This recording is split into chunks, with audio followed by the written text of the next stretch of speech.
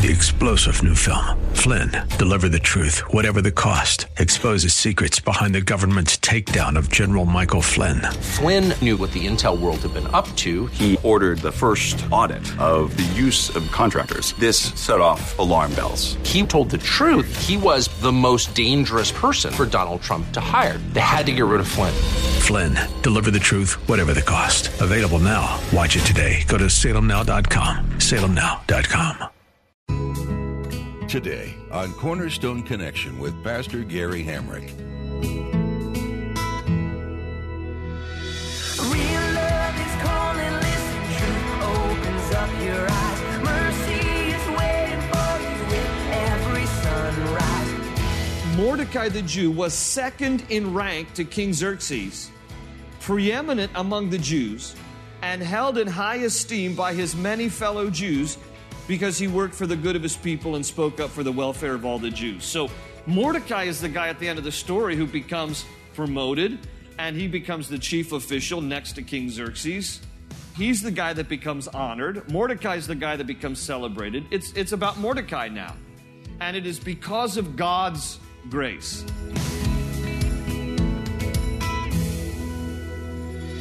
This is Cornerstone Connection, the radio ministry of Pastor Gary Hamrick of Cornerstone Chapel in Leesburg, Virginia. Pastor Gary is teaching through Esther. All throughout the book of Esther, we see God's providence. God knew that Haman was going to try to kill all the Jews in the kingdom, and God set up specific people in power in order to stop him. As Pastor Gary continues his teaching through the book of Esther, he'll be reminding us that even though God doesn't speak in this book, He is extremely present in everything that takes place. There may be times in your life that God seems silent, but take heart. If you're His child, then He's actively working on your behalf. At the close of Pastor Gary's message today, I'll be sharing with you how you can get a copy of today's broadcast of Cornerstone Connection. Subscribe to the podcast or get in touch with us. But for now, let's join Pastor Gary in Esther chapter 8 for part 1 of today's message titled, Turning the Tables.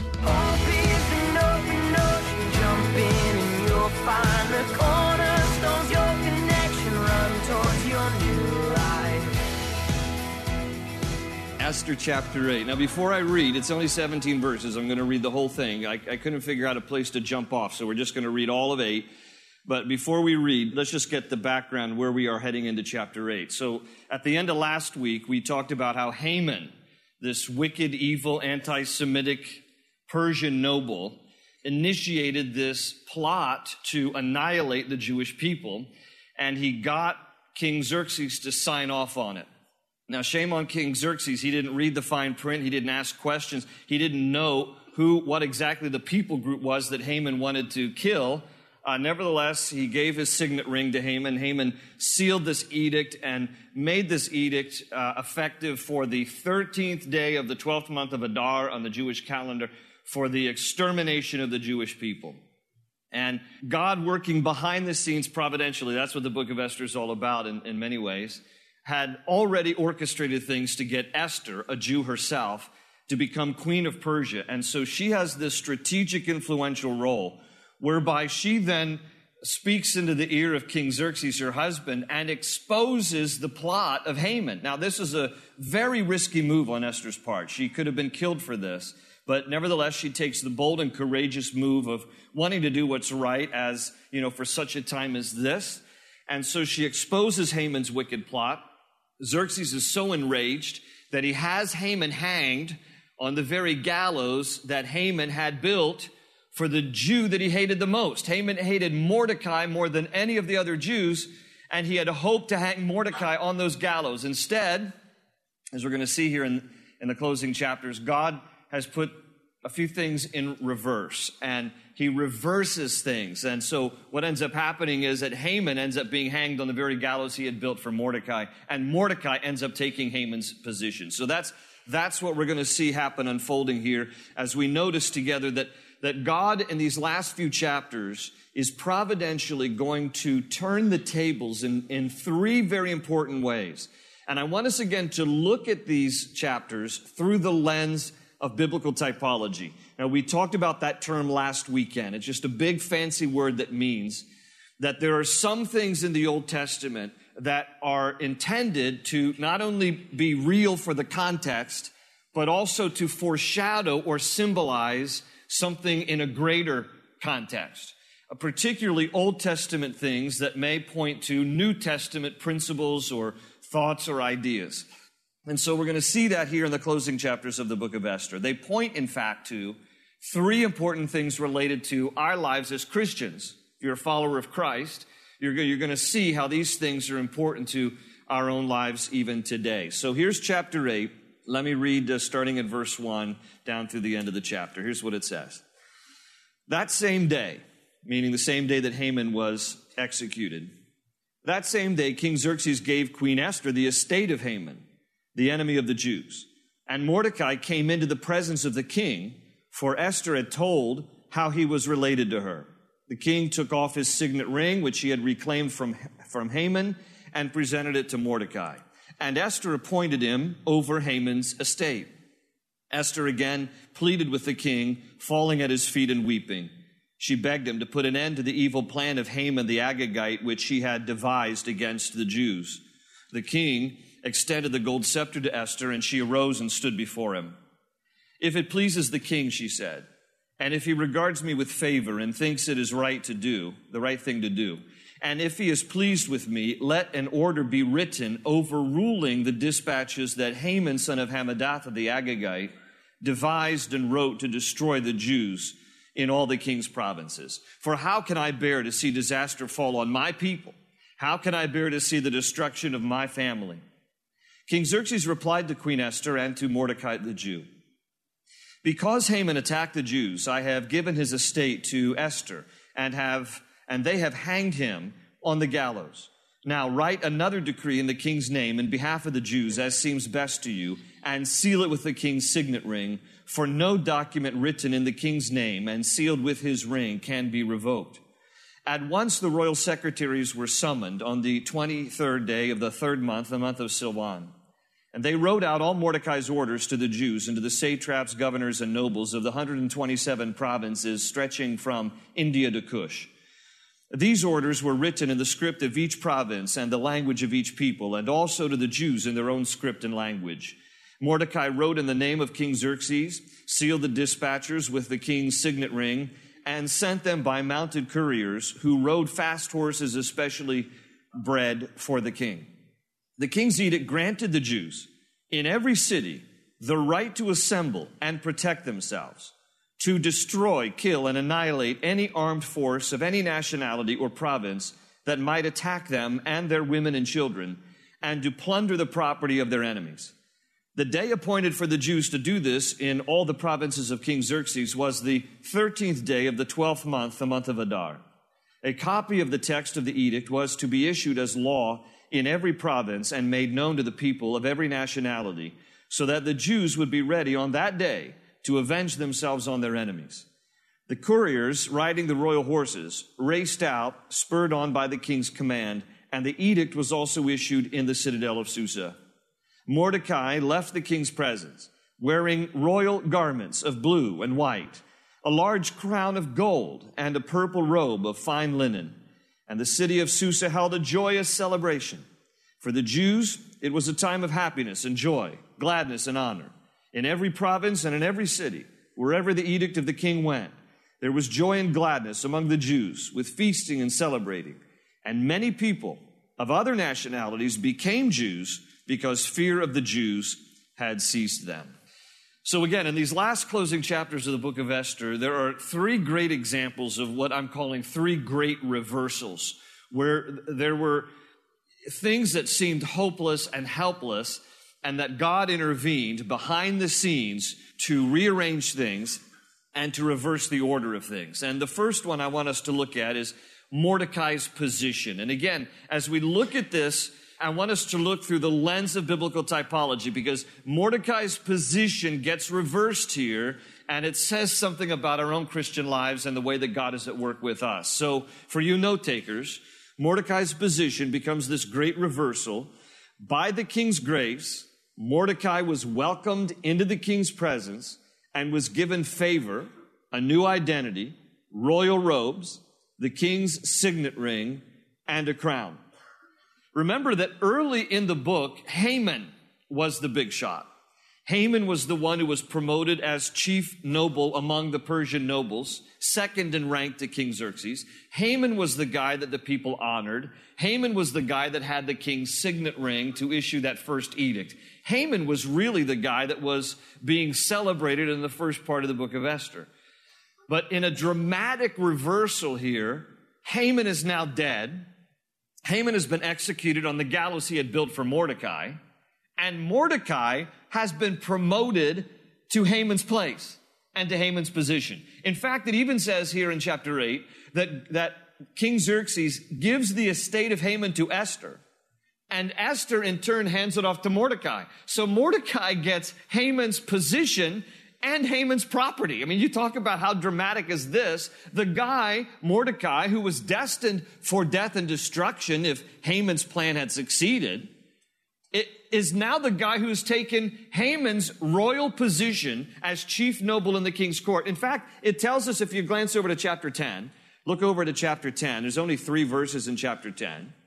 But all of chapter 10 is really about how great Mordecai ends up becoming here. And verse 3 of chapter 10 tells us that Mordecai the Jew was second in rank to King Xerxes, preeminent among the Jews, and held in high esteem by his many fellow Jews because he worked for the good of his people and spoke up for the welfare of all the Jews. So Mordecai is the guy at the end of the story who becomes promoted, and he becomes the chief official next to King Xerxes. He's the guy that becomes honored. Mordecai is the guy that becomes celebrated. It's about Mordecai now. And it is because of God's grace. I want you to notice the similarities between what happens with Mordecai and what happens with us when we become followers of Jesus. So here's the backdrop. Mordecai ends up serving in the king's court. He gets royal robes. He gets a crown. He gets the king's signet ring. Notice how he is promoted here, and it is promotion by grace. Okay, King Xerxes didn't have to promote him. King Xerxes could have said, well, thank you very much. Thank you for, exposing the earlier assassination plot against me. Thank you for being Queen Esther's older cousin, her adoptive dad. Thank you very much for your role in helping it behind the scenes.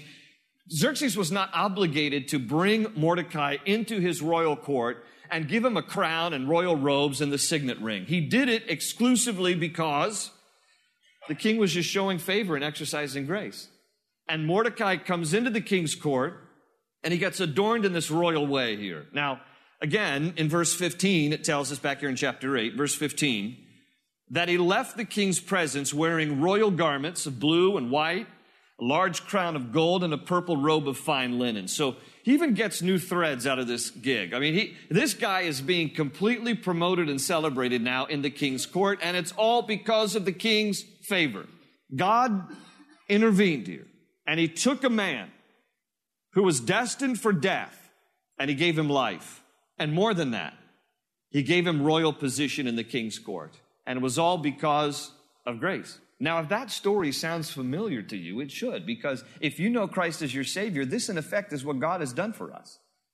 Okay? We didn't earn or deserve the right to be in the king's presence, but God, our King, by virtue of his grace, bestowed favor on us through Jesus, his son, and now he invites us and ushers us into his presence that we could spend eternity with him. We didn't earn it. We didn't deserve it. But by his grace, he has opened up the king's court for us, and he has robed us, the Bible says, with robes of righteousness. Let me just kind of make the comparison here for you. The Bible speaks about us in Christ as also being adorned with royal robes. Did you know this? In fact, in Revelation 19:8, it says that when Christ returns, he will adorn the saints with fine linen, bright and clean, given us to wear. And Isaiah even saw this in advance. In Isaiah 61:10, Isaiah says this, I delight greatly in the Lord. My soul rejoices in God, in my God, for he has clothed me with garments of salvation and arrayed me in a robe of righteousness. The Bible speaks about the royal position that God will promote us to, if you will, in his presence. He bestows on us the privilege and the right to be in his presence, to be adorned with robes of righteousness, to have royalty bestowed on us as kids of the King. Listen to what 1 Peter 2 verse 9 says. 1 Peter 2:9 says, "But you are a chosen people, a royal priesthood, a people belonging to God, that you may declare the praises of him who brought you out of darkness into his marvelous light." What does God say about us? He says, I am making you a royal priesthood. I am bestowing upon you the promotion of royalty because I am saving you and redeeming you, and my favor is upon you all because of my grace. This is what God does for us. So the Bible in typology gives us this picture through the life of Mordecai where similar things happen with us. By grace, our King gives us this position of royalty, adorns us with royal robes. And how Mordecai, it says here, was also given a crown. Do you know the Bible says that there are 5 types of crowns that God will distribute to the saints? When we go to be with him, 5 different types of crowns. Here's one example. 2 Timothy 4:8 talks about a crown of righteousness. Paul says, "Now there is in store for me the crown of righteousness, which the Lord, the righteous judge, will award me on that day. And not for me only, but for also all who believe and who long for his appearing." So 2 Timothy 4:8 mentions the crown of righteousness. 1 Corinthians 9:25 mentions an incorruptible crown.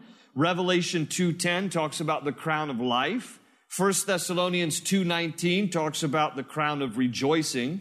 And 1 Peter 5:4 talks about the crown of glory.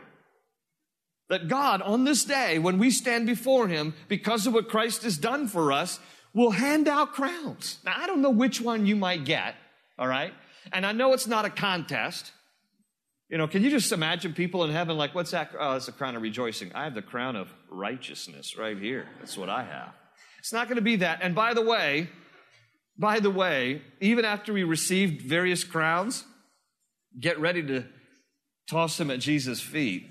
Because Revelation chapter 4 says we're going to be so enthralled in his presence that we will lay down, fall down at his feet, and we will cast our crowns at his feet in his presence. So we're going to just feel so undone. We're going to be like, why am I walking around like I'm somebody special? We're going to be throwing our crowns at the feet. The only thing you're going to have left on your head is hat hair, right? That's all you're going to have left. It's just, the look like, you used to wear a crown, didn't you? Yeah, so did you, didn't you?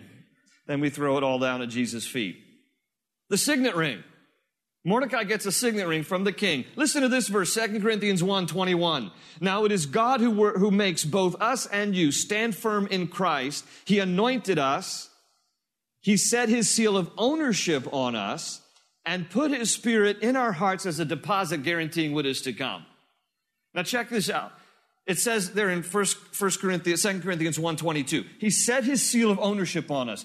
You look up almost any Bible commentary, and it will say that that's another way of referring to a royal signet ring, where God has impressed on us his very impression that signifies we belong to him. And he has given us of his spirit that is a deposit guaranteeing what is to come. Now you put this all together. Mordecai, given royal position, royal robes, a crown, a signet ring. The Bible says that in Christ, he makes us a royal priesthood.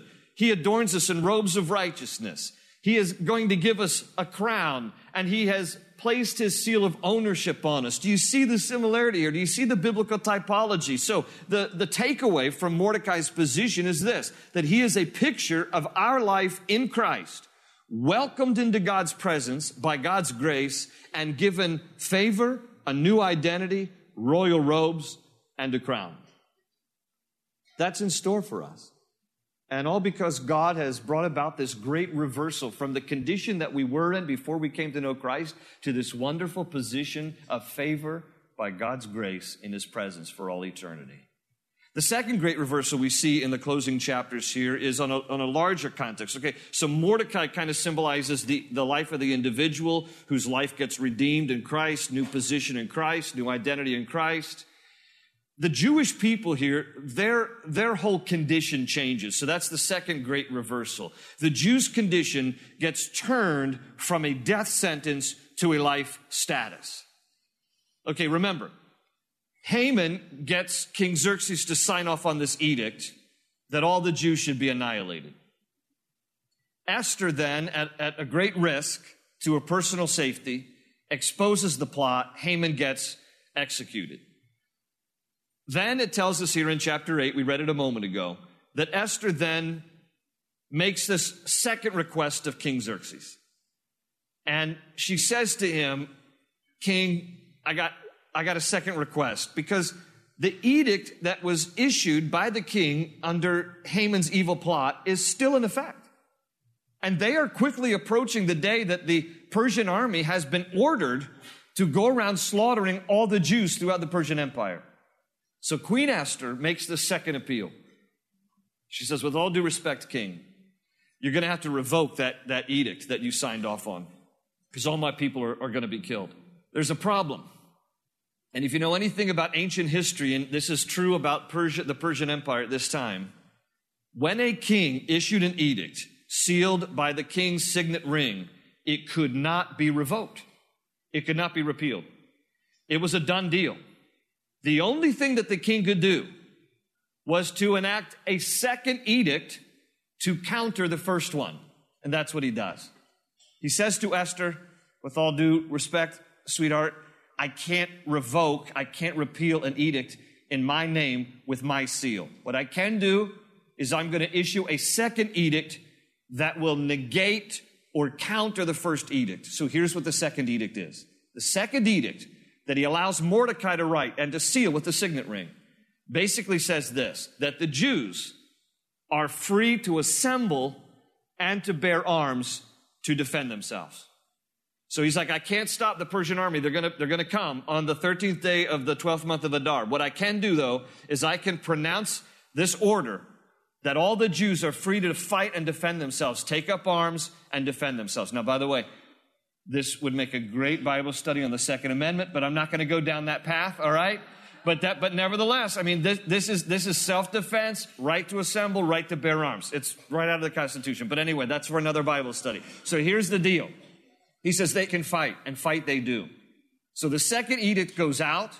They take up arms, they fight. Look at chapter 9, first 5 verses.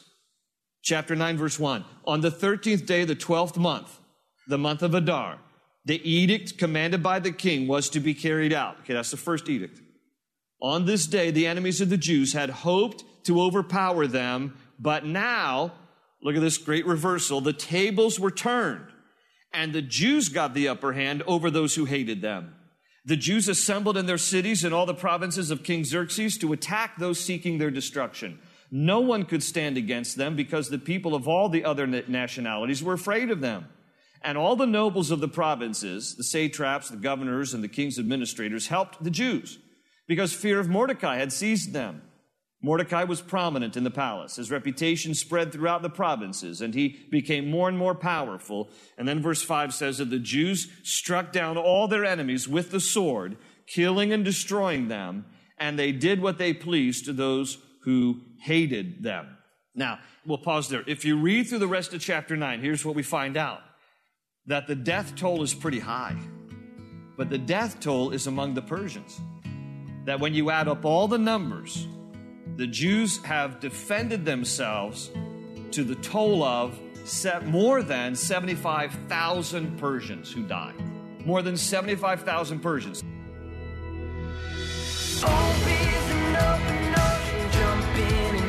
Find the cornerstones, your connection, run towards your new life. Thanks for joining us for today's edition of Cornerstone Connection with Pastor Gary Hamrick. Pastor Gary has been taking us through the book of Esther, the story of a young orphan in a foreign land who was made queen and then used by God to save the Israelites. This book is such a great encouragement when we face hardships and trials. Was today's message encouraging to you? Do you want to share it with your friends? Today's teaching and a collection of other messages can be found on our mobile app, through our podcast, or online at cornerstoneconnection.cc. You'll find so much information on our website, including companion resources from Pastor Gary that dig deeper into his studies on a variety of topics. We'd also invite you to check out the church behind this ministry, Cornerstone Chapel in Leesburg, Virginia. If you're in the area, we'd love to invite you to join us for weekly services. We meet each Sunday and Wednesday to dig deeper into God's Word and worship Him for all He's done and is yet to do. Find directions and service times at cornerstoneconnection.cc. We're so glad you joined us today on Cornerstone Connection. We pray you feel God's presence in your own life today as you draw closer to Him. Join us again for more on Esther's incredible story right here on Cornerstone Connection. They say you're a wandering soul, that you've got no place to go, but still you know, you're not alone.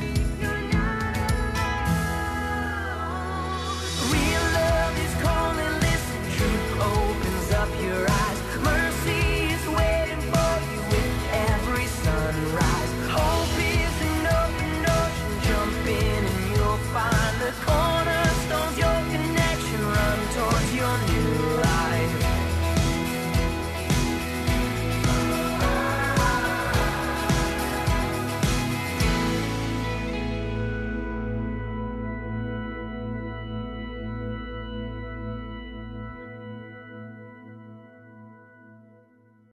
Three-star General Michael J. Flynn, head of the Pentagon Intelligence Agency, knew all the government's dirty secrets. He was one of the most respected generals in the military. Flynn knew what the intel world had been up to. He understood its funding. He ordered the first audit of the use of contractors. This set off alarm bells.